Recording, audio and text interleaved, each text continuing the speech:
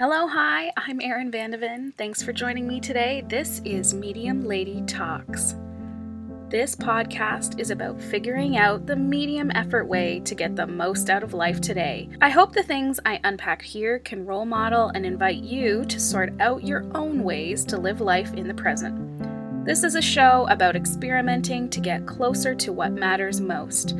I'm glad you're here, so let's settle in.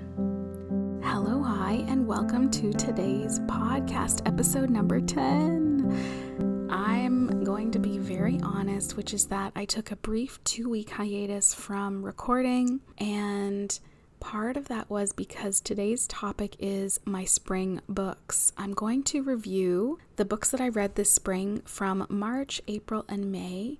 And partly I wanted to read just one more book so that I would have a good list of things to talk to you about today. The other thing I'm testing and trialing out is I'm recording in a new area of my home, and there is a dishwasher and a computer fan running in the background. So we'll see how those things interfere with the sound recording. But when I recorded that first episode of Medium Lady Talks, which was about my winter reading list, winter 2021, I recorded it in my closet sitting on the floor. And listen, this old gal, I don't think she can pull that off. I don't think she can pull off recording on the floor anymore. So right now, I'm going to test out the opportunity to record in this space, and hopefully it works out for everybody. Because the more comfy it is for me to record podcasts, the more podcasts I will record.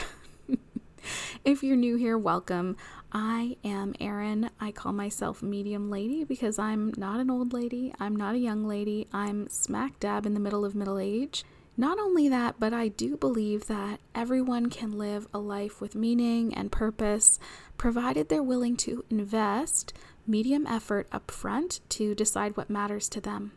One of the ways that I experiment with medium effort in my own life is at the beginning of every month, I give myself an experiment.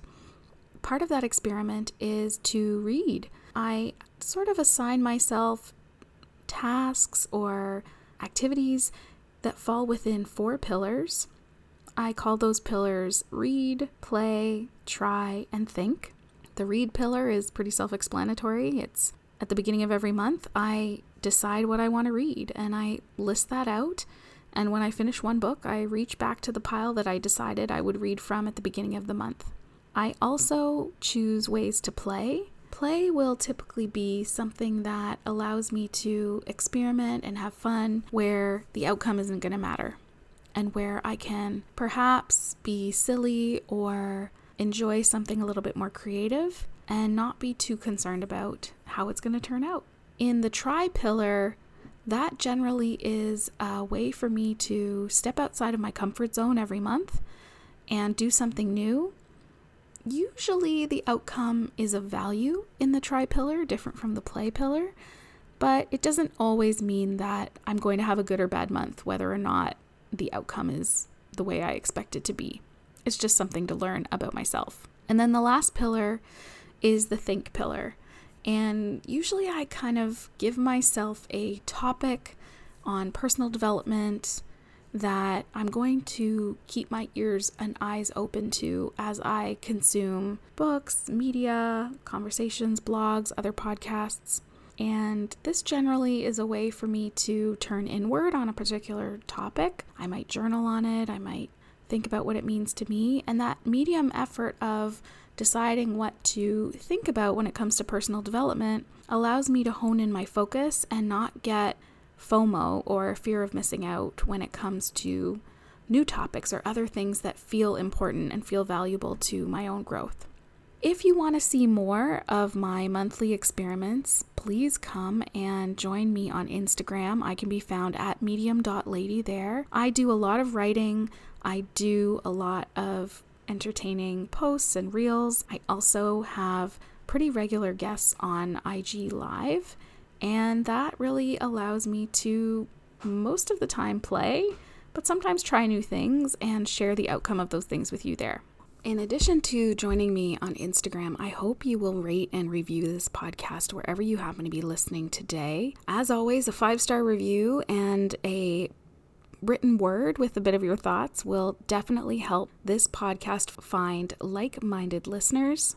And, remember, sharing a podcast review is medium effort, and it would really help me out. Okay, I think that's all the housekeeping we've got under order.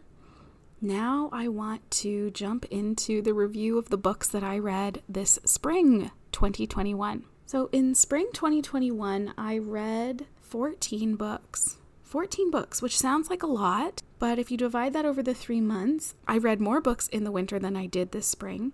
I mean, it's not a competition, but sometimes I think we expect to develop a hobby and then maintain a certain level of productivity within that hobby. And hobbies, like anything, ebb and flow.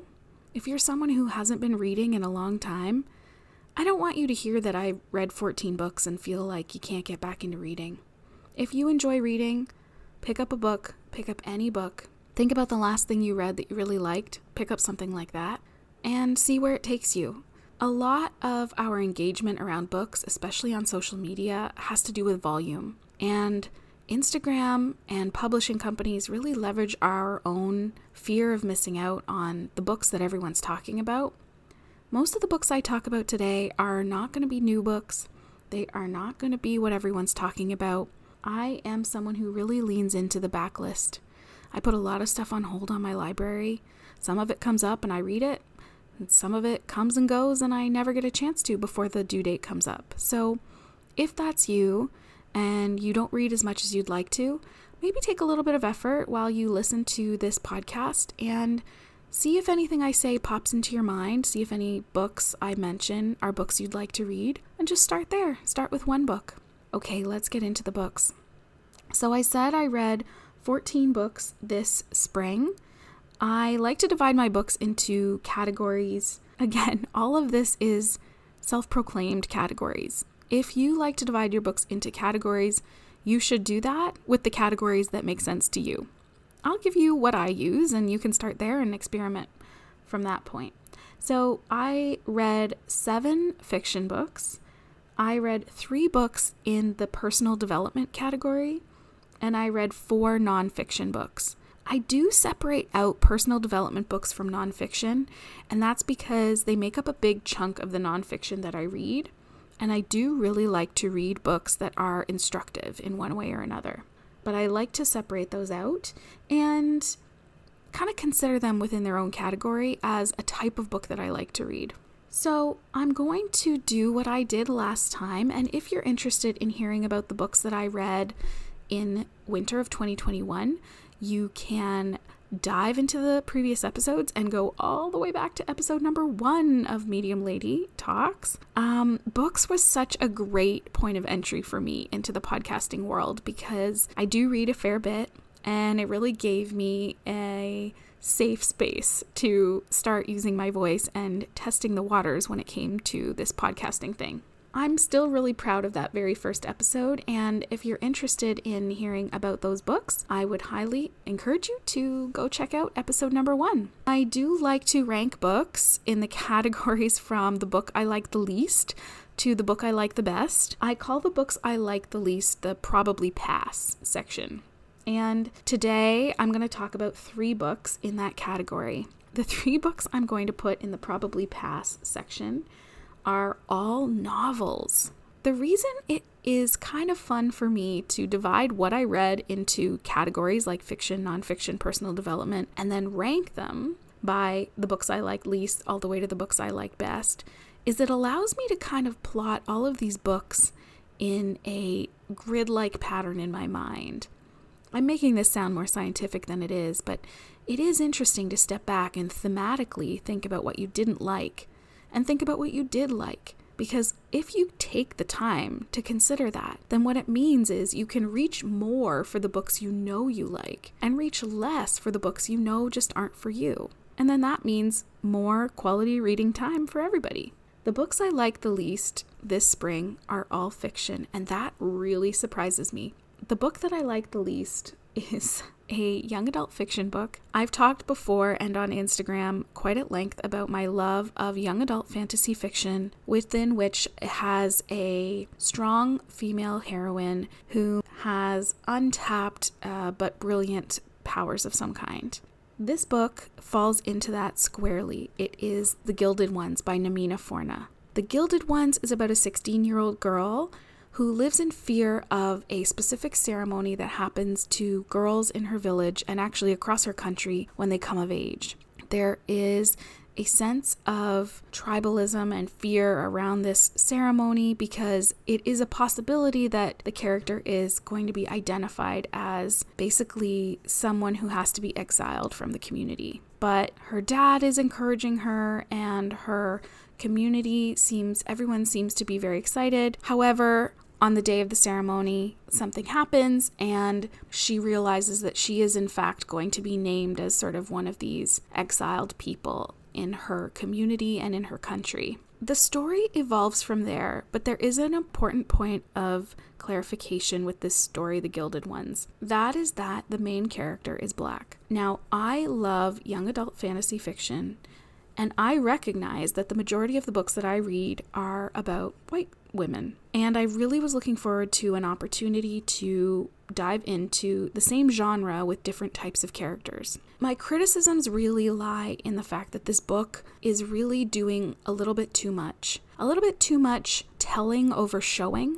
I don't know if you've ever heard that phrase before, which is really that instead of showing the reader what's happening to the character and allowing the reader to come to an understanding of what the characters are experiencing, the writer, Namina Forna, really spends a lot of time telling the reader about things that have happened but were not really in the book, telling the reader about conclusions that the characters have made that the reader has missed out on because they are not part of the plot line, telling the reader about traumatic stories and events without allowing them to sort of settle in the dust. I think this book is trying to do too much.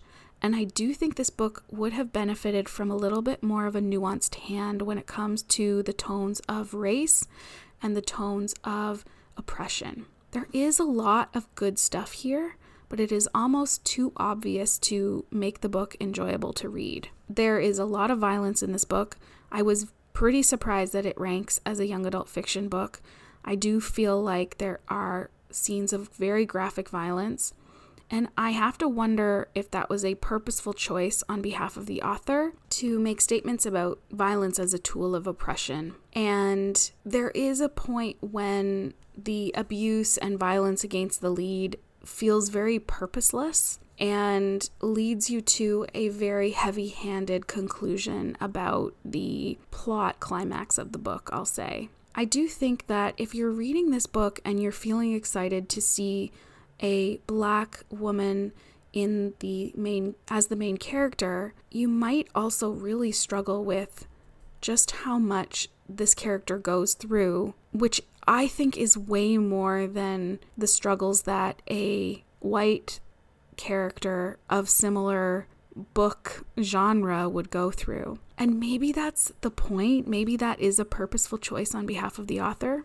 But there are really a lot of scenes where, for example, it seems like a throwaway reflection on contemporary society. There's a scene in the book when the character has her head shaved, and it's a very upsetting experience for her. And I absolutely can step back and understand the importance of hair and the use of haircutting as a tool of oppression, both as a point in the story and as a reflection on our cultural ideas about hair. However, while the author takes you through that experience, in the next day or two, the character's hair grows back as a sort of function of her underlying powers. And so you don't have to sit with that. You experience it and then very quickly move on to another similar type of struggle for the character. There doesn't seem to be a lot that sticks for this character.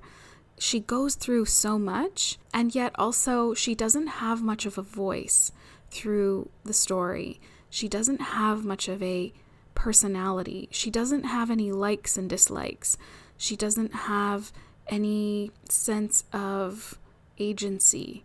She is a leader, she is influential, but it's almost more that it's because of her powers and less because of the unique characteristics that she brings in terms of personality to the storyline. That is The Gilded Ones by Namina Forna. Now, I do like to say that, of course, this is my opinion. And there's lots of people who don't think like me. And the beauty of that is that we can actually go into Goodreads and read a 5-star review of this book and see what people really liked and thought about it. So I will tell you, this book has pretty good ratings on Goodreads. It's rated 4.10. It has 11,000 ratings and almost 3,000 reviews. So maybe I am out of speaking out of tone, but that's okay. I'm all right with that. I'm going to read a review by someone named Kai, and she's going to say here, reading is a struggle when you pick up a highly anticipated book. Your expectations have reached Mount Everest levels, and you have to hold your breath until the very last page, hoping it won't disappoint. But the feeling when it actually smashes the ceiling, priceless. Okay, so Kai, obviously, her expectations were blown out of the water, and my expectations were at the bottom of the lake. I don't know. The cover reveal, oh, that's very interesting. Okay, so Kai keeps saying, this one started with the cover reveal, and I knew I needed this book in my life. It's true. The cover is very beautiful. It has a picture of the main character. It's a beautiful artistic rendition of the main character, and I do think that Kai makes a good point, which is it sets the expectations very high, that it's all going to be about this girl, this young woman character. I'm going to keep reading Kai's review here. She says, The Gilded One is a powerful high fantasy novel. That's true. It deals with issues that we know all too well. Racism, xenophobia, misogyny, inequality, abuse, trauma, and more. Yeah, I would agree. It's almost too much for one young adult fiction book. The book is maybe 400 pages. It's not that long. And I will go back to my original point, Kai, which is that I think that there's a little bit too much in this book, especially because it appears that there will be more books to follow. This is Kai's review again. It's a super feminist and empowering YA novel that offers a diverse cast of complex female characters, a black main character with many black, Asian, and brown major and minor characters. That is true. I was also really glad to see some female on female representation. Yes, that is also true. I do think that is a strength of the book, but I think that it gets lost. It gets lost in all the other things that the author is trying to do. These things are worthy and valuable, but they don't get any breathing room in this book. It's page after page of opportunity to give an example of something in this high fantasy novel that makes you think about contemporary society, but then you're moving so quickly past it that you can't appreciate it for what it's going to teach you about the world we really live in. Kai goes on to say, I should issue a short warning. The book can be quite violent. That is true. It does deal with trauma, abuse, and rape. That is also true. Love the messages, love the representation, love the story and the characters. It was simply a really good book. Characters with depth that made you curious to know about them, more about them.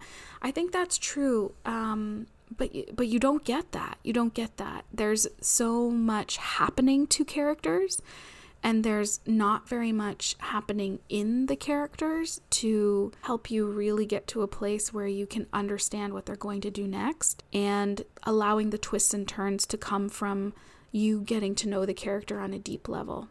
Again, I'm going to go back to my comment that I do think that there is too much telling and not enough showing in this book.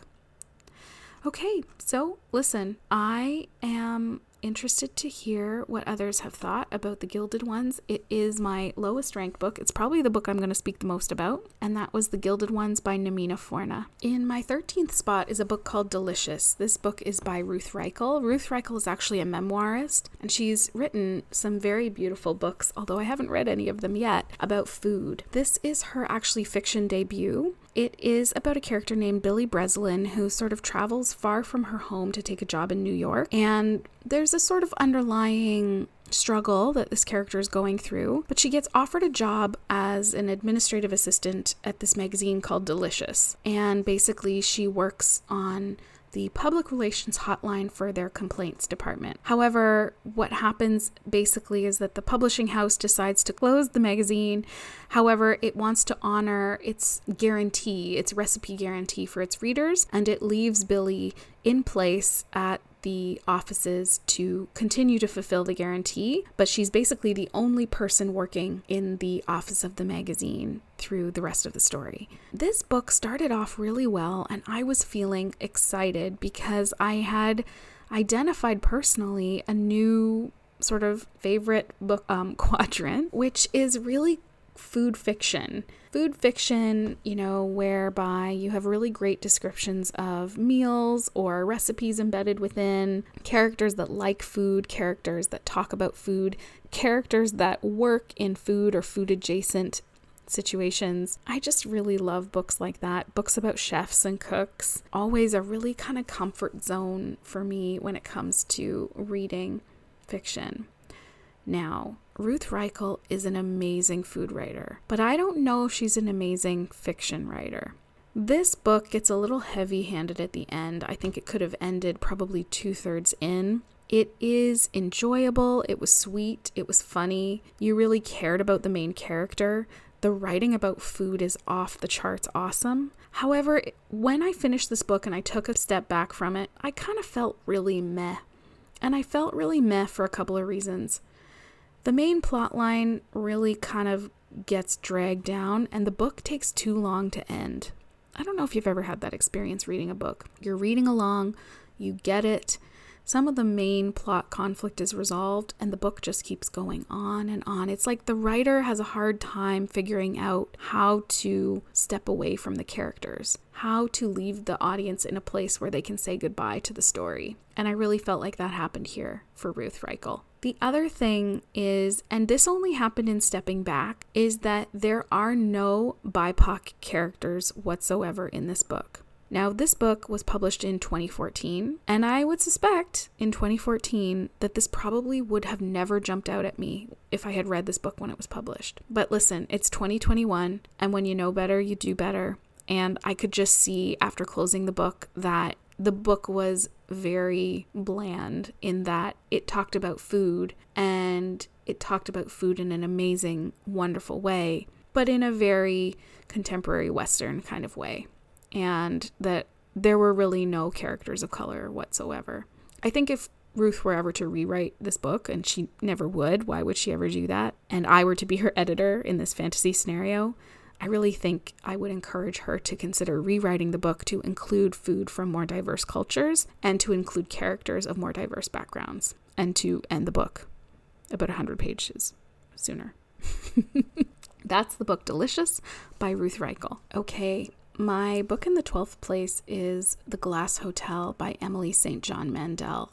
And I'm not going to lie, I'm actually a little bit surprised myself that this book has ended up in my bottom 3 books for reading in the spring. However, I read Station 11 not too long ago, and I really loved it. I loved every minute of it. It is maybe one of the best books I read last year. The Glass Hotel is a new book by Emily St. John Mandel, and it is not a sequel, but it is adjacent to the world that she creates in Station 11. And she does that in a really cool way. Now, the writing, the process, the structure of the book is really cool, but what's actually happening in the story is boring. That's the only word I can come up with. There is about 4 or 5 characters that are followed through the entire book, The Glass Hotel, which is a similar device that Emily uses in her previous book, Station 11. And it sort of happens in this intersection between this Ponzi scheme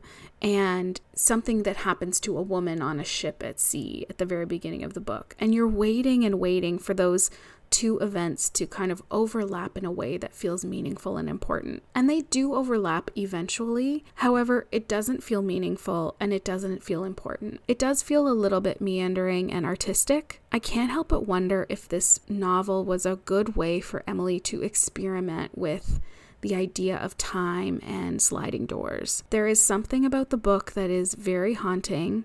I think that is the nature of her writing style and the way she captures almost reading through fog. There are very beautiful descriptions of Vancouver Island, and there are very interesting thematic descriptions of water in this book. But the Ponzi scheme background for this book is just kind of too clinical to really bring the fog to a place where you get wrapped up in it. I wonder if perhaps I was a smarter person, I might have found this book a little bit more captivating, but I just kept waiting for the real magic to start, and I never really got there. The one thing I will say is that I am beyond impressed with Emily St. John Mandel's ability to leave what I'm going to call Easter eggs in this book that refer to Station 11 without being important to have read Station 11. It's almost as though the Glass Hotel happens in a parallel universe where the same characters and players are in existence, but they're not affected by the events that happened in Station 11. And that I thought was really cool. And I thought that at some point it might become part of the story, but it never did. And the Ponzi scheme really does take up a huge part of the novel and left me just feeling maybe a little bit empty inside. That is my book in the number 12 spot. That is The Glass Hotel by Emily St. John Mandel. Okay, so that was a lot of time spent on the first 3 books that were at the bottom of my list. I'm now going to talk about the middle of my list. The middle of my list is a category that I call the Know Yourself category. These are books that are neither the bottom of the list nor the top of the list, but they're not necessarily books that I would recommend unless you know yourself, unless you know the types of books that you're looking to read and the types of subjects that you like to read. The best version of this that I always go to first are the Throne of Glass books that I've been talking about off and on by Sarah J. Maas. I finally finished this epic 7-book series this spring by reading Tower of Dawn and Kingdom of Ash, which are the 6th and 7th books in the series. The series focuses around a character named Aelin Galathynius,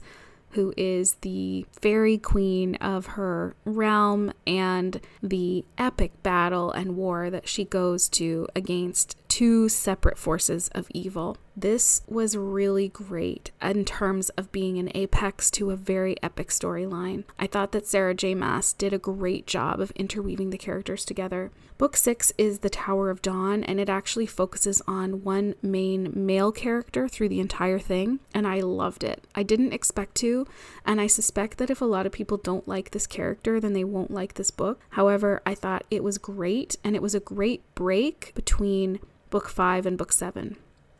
Kingdom of Ash, again, I thought was awesome. I really loved the storyline and how the characters all meet back together as the climax of the story occurs. Again, I'm not going to recommend these books because I think you really have to know yourself. You have to know if you are the kind of person who really loves young adult fantasy fiction. I've read a lot of Sarah J. Maas, and I actually think this is her best work. There are 3 books that I'm going to talk about together. I'm going to kind of lump them one beside the other, and those are Professional Troublemaker and How to Break Up with Your Phone. These are personal development books that I read in the spring. And as far as personal development books go, they were great. I don't have really a lot to say or complain about. Professional Troublemaker is written by Lovie Ajayi-Jones, who is a Black influencer and motivational content creator. I found Lovie Ajayi-Jones through the Marie Forleo podcast, and I loved her energy and the way that she talks about taking risks. Professional Troublemaker is her 2nd book, and it really has to do with talking yourself out of the various fears that might be holding you back. The book is divided into chapters that break those fears down one by one, and Lovie essentially gives you a pep talk through each of those fears. I think if you're a person who is looking to step outside their comfort zone but finding it hard to muster the motivation to do so, this book is really great. It is a short read. It is definitely written in her voice. There's also something wonderfully grounded about Lovie in how much she knows who she is and makes no apologies for it. She speaks quite a lot about being Nigerian. She speaks quite a lot about her grandmother, and she uses those as 2 levers to invite the reader to consider their own cultural heritage, their own sense of place and personhood, and how they can use their sense of place as a way to battle down the fears that hold them back. The 2nd book that's in the Know Yourself category for personal development is a book called How to Break Up with Your Phone by Catherine Price. How to Break Up with Your Phone is a nice, quick, easily digestible book that makes a very convincing argument on the thesis of the fact that you should break up with your phone, and there are a lot of really good reasons to do so. I picked this book up at recommendation from a friend on Instagram, and I'm glad that I read this book. However, I am not ready to break up with my phone. And the back half of the book is a 30-day plan that you can deploy in order to distance yourself from your phone and essentially wean yourself off of its addictive qualities. I like this book because it did open my eyes to many of the ways that apps and software developers have used the addictive nature of a phone to keep me entertained with it and entwined with it. And I wonder if that awareness alone will allow me to figure out the best ways for me to get distance from my phone as an interrupter and disruptor in my life. However, I did not have the commitment or the time to put into the 30-day plan. And I also felt that at a certain point, the book can veer somewhat preachy in that it does encourage complete disconnection from one's phone through the duration of the 30 days. And I just wonder how much utility there is in this kind of extreme practice. I would have preferred, instead of 30 days, a just hour by hour practice to disconnect from your phone that I could duplicate on any day that I felt like, rather than taking 30 days to actually break up with my phone. I could probably break up with my phone hour by hour, but I could not break up with my phone for a day. I'm not ready to do that. I don't want to do that. There are 2 more books in the Know Yourself category that fall into nonfiction. The first one is very short, and I'm going to talk about it. It's called Skincare by Carolyn Hirons. I picked this book up because it seems to be the holy grail book touted by anyone who talks about skin online. I have been interested in learning about my skin probably for the last 2 years, just like anybody else who hit age 35 and realized there was going to probably have to be more than just smothering on your very basic face cream day and night. And I have learned a lot over the last 2 years. The book Skincare is a really great place to start if you have not been spending 2 years learning about skincare, as I have. And I'm happy to say that there was nothing in this book that threw me for a loop, and so I felt really good about my own self-education over the last couple of years. It is a really fun book. It is well written. It is large. It feels like a textbook. It looks like a textbook. And if you're looking for a textbook, I would recommend it. But you again have to know yourself. If you know about skincare, if you understand ingredients, you probably don't need to read this book. But if you think you should be taking better care of your skin and you don't know where to start, I would recommend Skincare by Carolyn Hirons. The last book in the nonfiction category of the Know Yourself section of books is The Body Keeps the Score. This is by Bessel van der Kolk. And I'll be honest with you, I have not completed this book yet, but I am going to include it in my spring reading because I've read a lot of it. The Body Keeps the Score is not what I thought it would be, and I wonder if that is again a know yourself category, and I probably didn't do enough research into this book before diving in. That being said, it has been very useful to me in a number of ways that were unexpected, and so I do appreciate it, and I am glad that I read it. I actually thought The Body Keeps the Score would be more about releasing trauma from life experiences rather than about how trauma gets stored in the body after traumatic experiences. I will also say that this book deals with trauma with a capital T and really digs deep into the research and experience of survivors of child molestation, child abuse, and physical trauma. Because of that, it is a very difficult read in the first half, and I have had a hard time making my way through that content in order to get to the more relatable material in the book. However, I am committed to the cause. The book has taught me quite a lot about the mechanics of trauma and how trauma can be stored and relived by those who experience it, and I have found that very useful to myself in the work that I do. I am committed to finish this book, but I did want to include it in my Know Yourself category for my spring books. If you find the subject of trauma interesting, and if you find the subject of our bodies and our body's experience and how we store our lived experience, I think you should jump into this book, but please be warned that some of the content can be quite disturbing, and it may not be for everyone. That's The Body Keeps the Score by Bessel van der Kolk. There are only 2 books left in the Know Yourself category for my spring reads of 2021, and they are almost disparate opposites. The first book is a book called Nompiming. It is by Leanne Badapsamosake Simpson, who is an Indigenous author and artist. Nonpiming was a very challenging book for me to read, and partly that is because I was open to the experience of a novel as I have always experienced it. I read a lot about this book after I finished it, and I listened to interviews with the author after I finished it in order to make sure that I was giving myself the benefit of the doubt and not really being sure what I had read. The book is actually quite stunning. However, you really have to be grounded in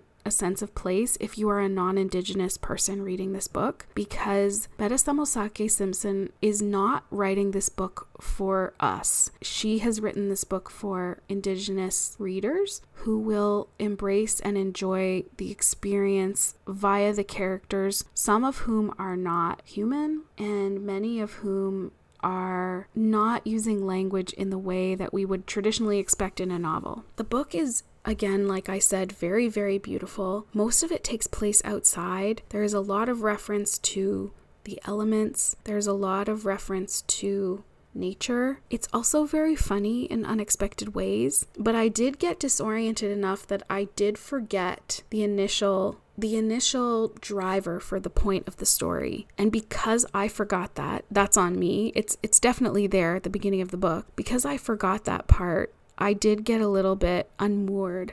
And I actually know I'm not alone in that experience, and I think it really helps me ground myself in this book and what this book has to offer. That is the book Nonpiming by Leanne Betta Samosake Simpson. It is a great book if you are looking for something a little bit experimental, if you are looking for a way to engage with Indigenous art and Indigenous storytelling that is accessible but not traditional. I would really recommend it, but you have to know yourself. Like I said, I finished the book and I hadn't really grasped where I was going in the story, and I had to do a little bit of work afterwards, which was well worth it. The last book in the Know Yourself category is a perennial favorite of mine, and that is Little Women by Louisa May Alcott. I am borderline obsessed with Little Women. I'm not going to dig too deeply into it except to share with you that I read it every year, and every year it has new things to offer me as a woman, as a mother, as a sister, as a daughter, as a wife, as a person with a job.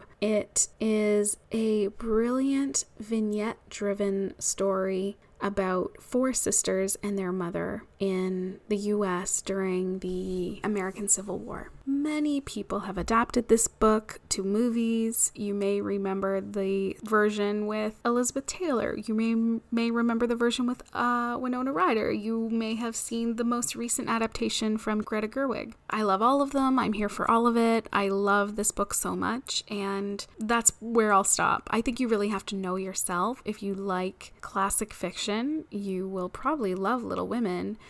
I think even if you like contemporary stories about women, especially vignette-driven stories, each chapter there's something that happens, but it's really not driven by one crucial plot line through the entire book. I may have to just dedicate an entire podcast to Little Women. Let me know if you would be into hearing that. And that is my last book in the Know Yourself category before we dive deep into my medium lady must-reads. Okay, we're coming through to the finish line. The last 3 books I'm going to call my medium lady must-reads. These are books that I think will appeal to the broadest group of people who enjoy reading and who want to pursue a new book on their TBR pile. These books generally for me get all the thumbs up, and they're the books that I will continue to think of as I read other books. They essentially become a signpost for the things that I like to read, and I measure other books against them. Now, shockingly to me, as I said before, my bottom 3 books were all fiction. My top 3 books are all non-fiction.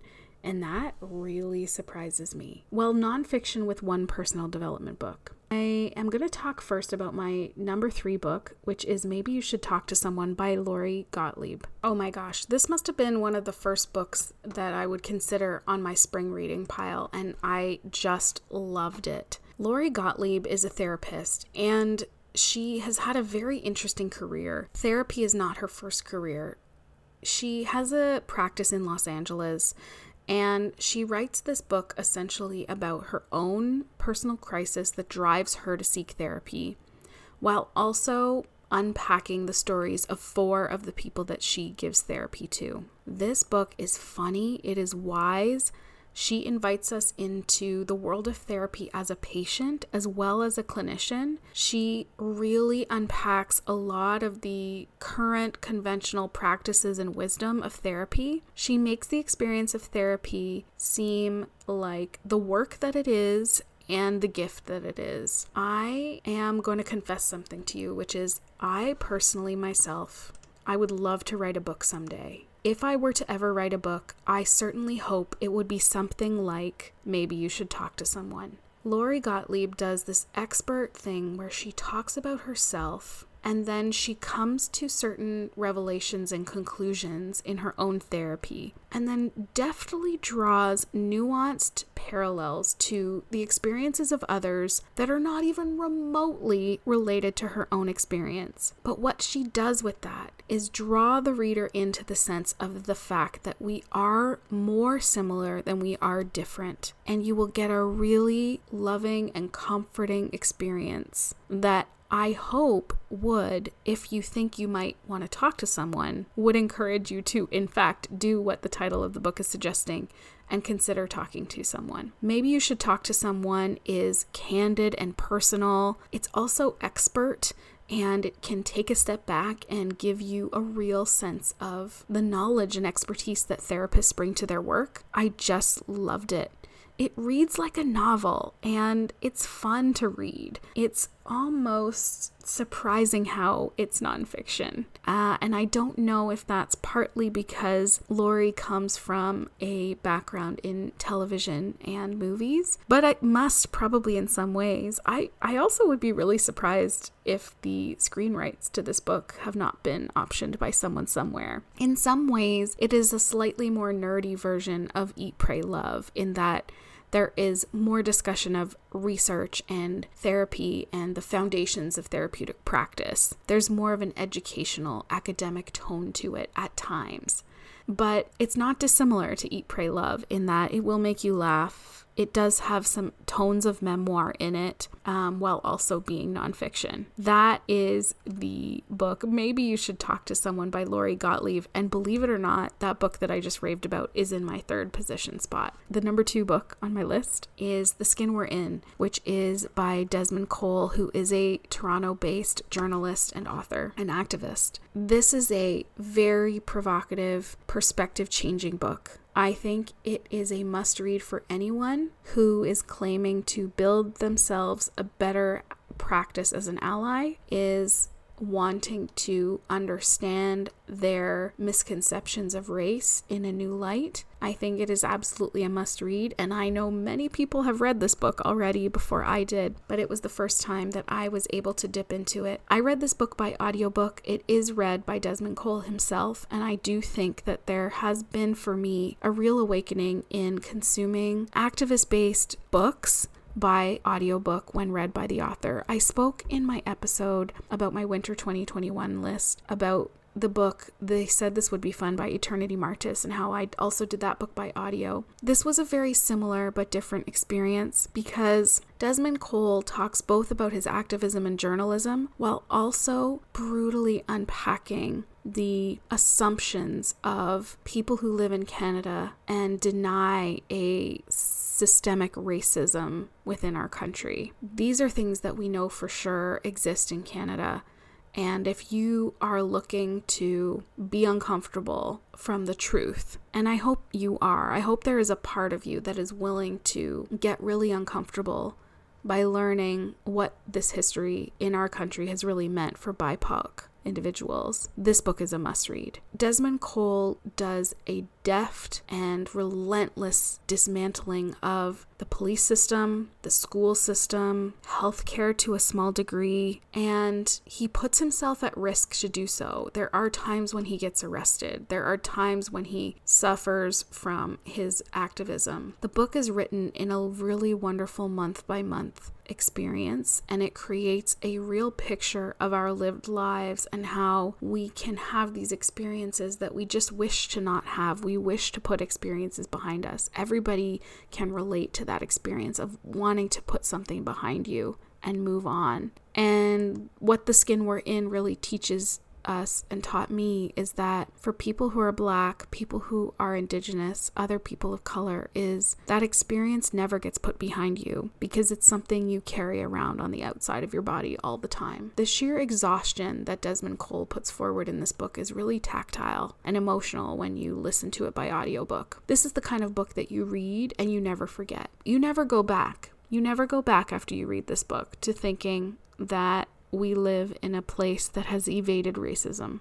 I'm okay with that. I'm a little bit sad to know I was wrong all this time, that I believed some of the rhetoric about Canada being a safe place no matter the color of your skin. But I'd rather know the truth now, and I'd rather move forward educating myself based in fact, educating my kids based in fact, and empowering ourselves to really walk the walk, because we've been talking the talk for a really long time. And it's probably time to, bring the better world of our past rhetoric to life with real action. That is my thoughts on my book in the number 2 spot, The Skin We're In by Desmond Cole. I think it is a medium lady must read as it stands with social injustice and racism. My last book, my number 1 book. I can't wait to talk about this book. And I'll be honest, it battled a little bit with The Skin We're In. But this book is a book that I will reference and read and re-reference time and time again because of the way it will help and empower me to do the second thing, the thing that The Skin We're In is asking me to do, which is to be a better ally and to use my voice. That book is the book Burnout by Emily and Amelia Nagoski. Burnout has a subtitle which is The Secret to Unlocking the Stress Cycle. I think this book for me personally is groundbreaking. It really gave me a language to explain the stress that I experience, the emotions that I have, and how they get in the way of me living the life that I want to live. This book covers a lot in a really short period of time. It has a very engaging, for me personally, voice. The voice is conversational. The voice is encouraging. The voice of this book really uses a lot of vernacular and talks to you like the way a woman would talk to you. Another friend would talk to you while shopping. We used to go to the mall? Oh my gosh. Okay. When shopping, when, hanging out at the soccer game, it really is written in a way that is so conversational. It has Amelia Nagoski, one of the authors, is a doctor of musical arts, and I think that in some ways that must have played into how this book was written. It's just so language-based that you can hear it while you read it. I did decide to read this book again, and I did so by audiobook, mostly because I was so curious as to how the writing of the book would translate to listening the book. And I can't say I would recommend one over the other, except to say that the audiobook has some unfortunate musical choices that I actually really take issue with. It does feel sometimes like when the chapter gets to a particular climax where the authors really want you to grasp what they're saying, they really want to kind of take you by the shoulders and shake you a little bit.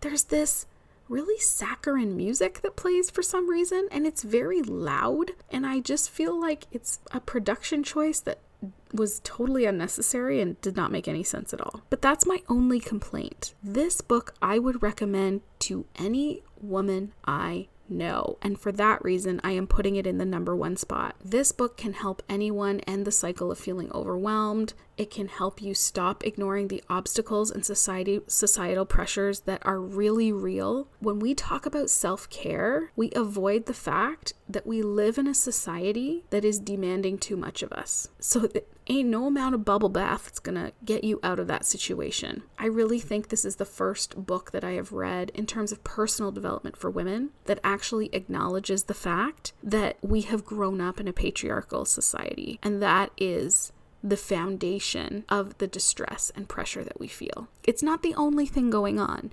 We are not powerless. However, we must step back and acknowledge that our frustrations exist in that framework so that we don't beat ourselves up when we find ourselves back in the same places of stress again and again. There is so much about this book that I want to rave about. I will just tell you that I will probably give it as gifts. I would recommend you read it. I would recommend my husband read it, and I probably won't stop talking about it for the rest of the year. Now, it's my number one book, and you know, I love to meet someone in dissent.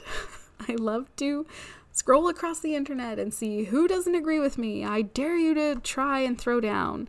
So we're here on Goodreads, and what we're going to do is dive into the ratings. Let's see if I can get myself sorted out. It has only 2% 1-star rating. So let's see if we can find one of those people. All right, so this person's name is Ginger. Ginger gave this book 1 star, and she opens by saying this: as the authors would say, ugh. No, really, I counted about 5 ughs in the initial skim through of this book. That is true. But I love that about the book. They actually use the word ugh. This felt not only whiny and unprofessional, but also as if they were setting me up to not take it seriously. Beyond that, it was hard to.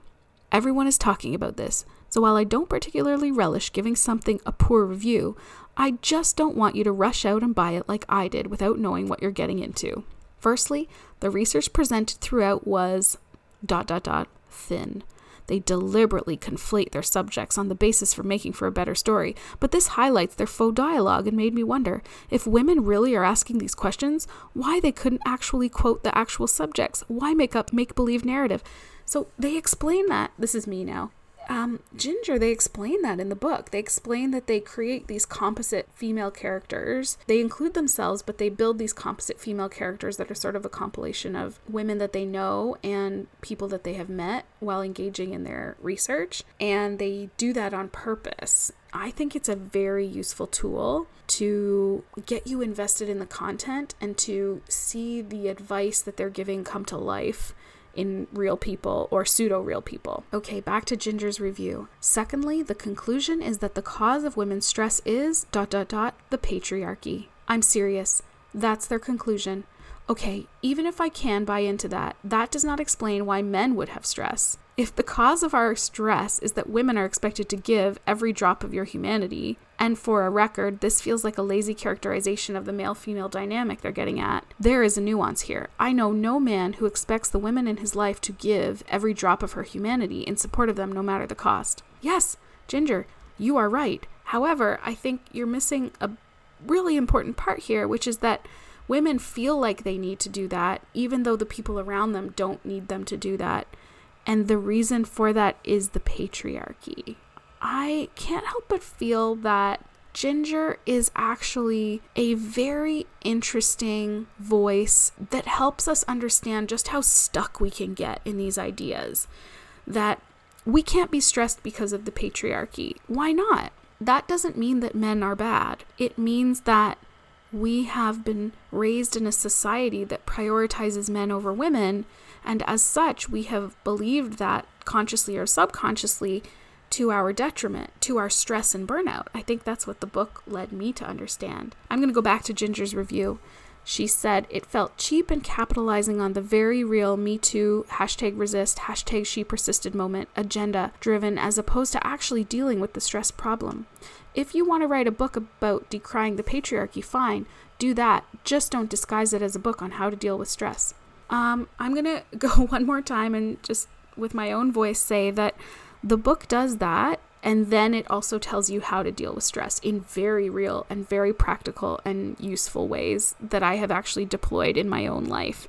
So again, I can't help but feel that Ginger really got hung up on the parts of the book she didn't like and has used that as criticism without reading the rest of the books. The parts of the book that she's looking for are there. I think that's what I'm trying to say. I'll save you time for even that and tell you that their best secret for dealing with stress, get ready, it's groundbreaking, exercise. Not that we've all known for years, decades, that moving your body is great for stress. That's their big secret. Okay, well, spoiler alert, Ginger. That is true.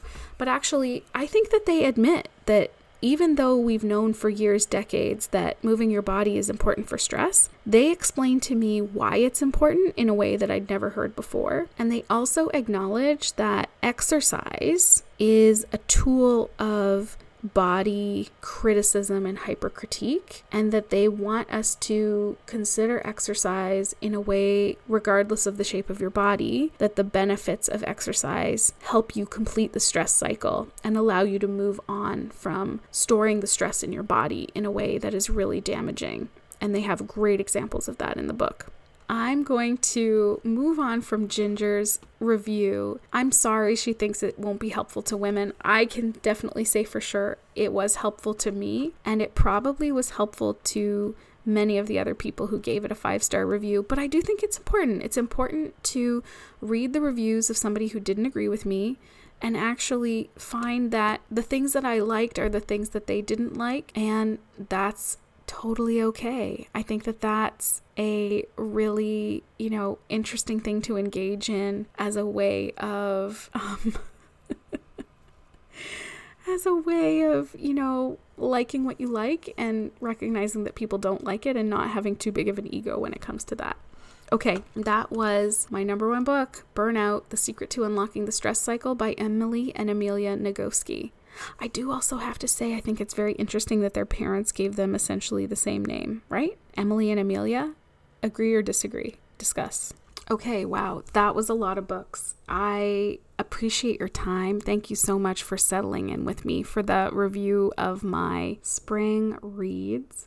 I think I've learned a valuable lesson here, which is I kept reading one more book and putting off the recording of this podcast in the hopes that I would have a lot to talk about. And I think looking back, I maybe had a little bit too much to talk about. And probably a books episode that sits around the 10 book mark would probably be the sweet spot for me. Nevertheless, I am very glad to have had the chance to review these books with you, and thank you for listening. I do want to end with a section I like to call More Please, and that is a really great new to me book podcast. Now, there are many book podcasts out there. I think it's important that you listen around and find the one that you like. One that I like right now is the podcast called The Currently Reading Podcast. This is with Katie Cobb and Meredith Monday Schwartz. These two women have a really great dynamic amongst one another. They get really excited about books. They read a lot of books and a lot of different kinds of books, which is why I like this podcast, because I also read a lot of different kinds of books. They also do really good synopses of the books that they read in a way that helps me decide really quickly if I want to read them or not. If you are looking for a podcast that is exclusively talking about books, go ahead and give a listen to the Currently Reading Podcast with Meredith Monday Schwartz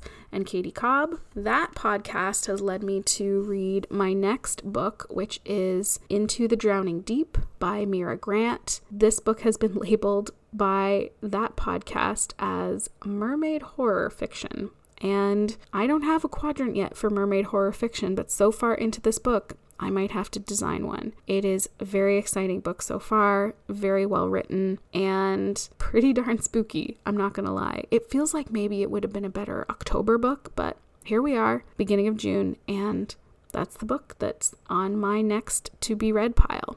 Thank you for listening today. As always, I hope you will consider giving the podcast a rating and review wherever you are listening. If you're interested in books I've read in the past or books that I plan to read, come and join me on Instagram. I could be found at medium.lady over there. I would love to connect with you and hear what you're reading these days. What is your number 1 book? What book would you recommend that I probably pass on? And as always, I really want to thank you for the time that you spend listening to this podcast. I hope you feel like you can think a little bit more about how to use medium effort to have fun in your reading life, to figure out what you like to read best, and to reach more for more of those books and less of the books that you don't like so much. In the meantime, I'm Erin. This has been Medium Lady Talks, and I will see you again soon.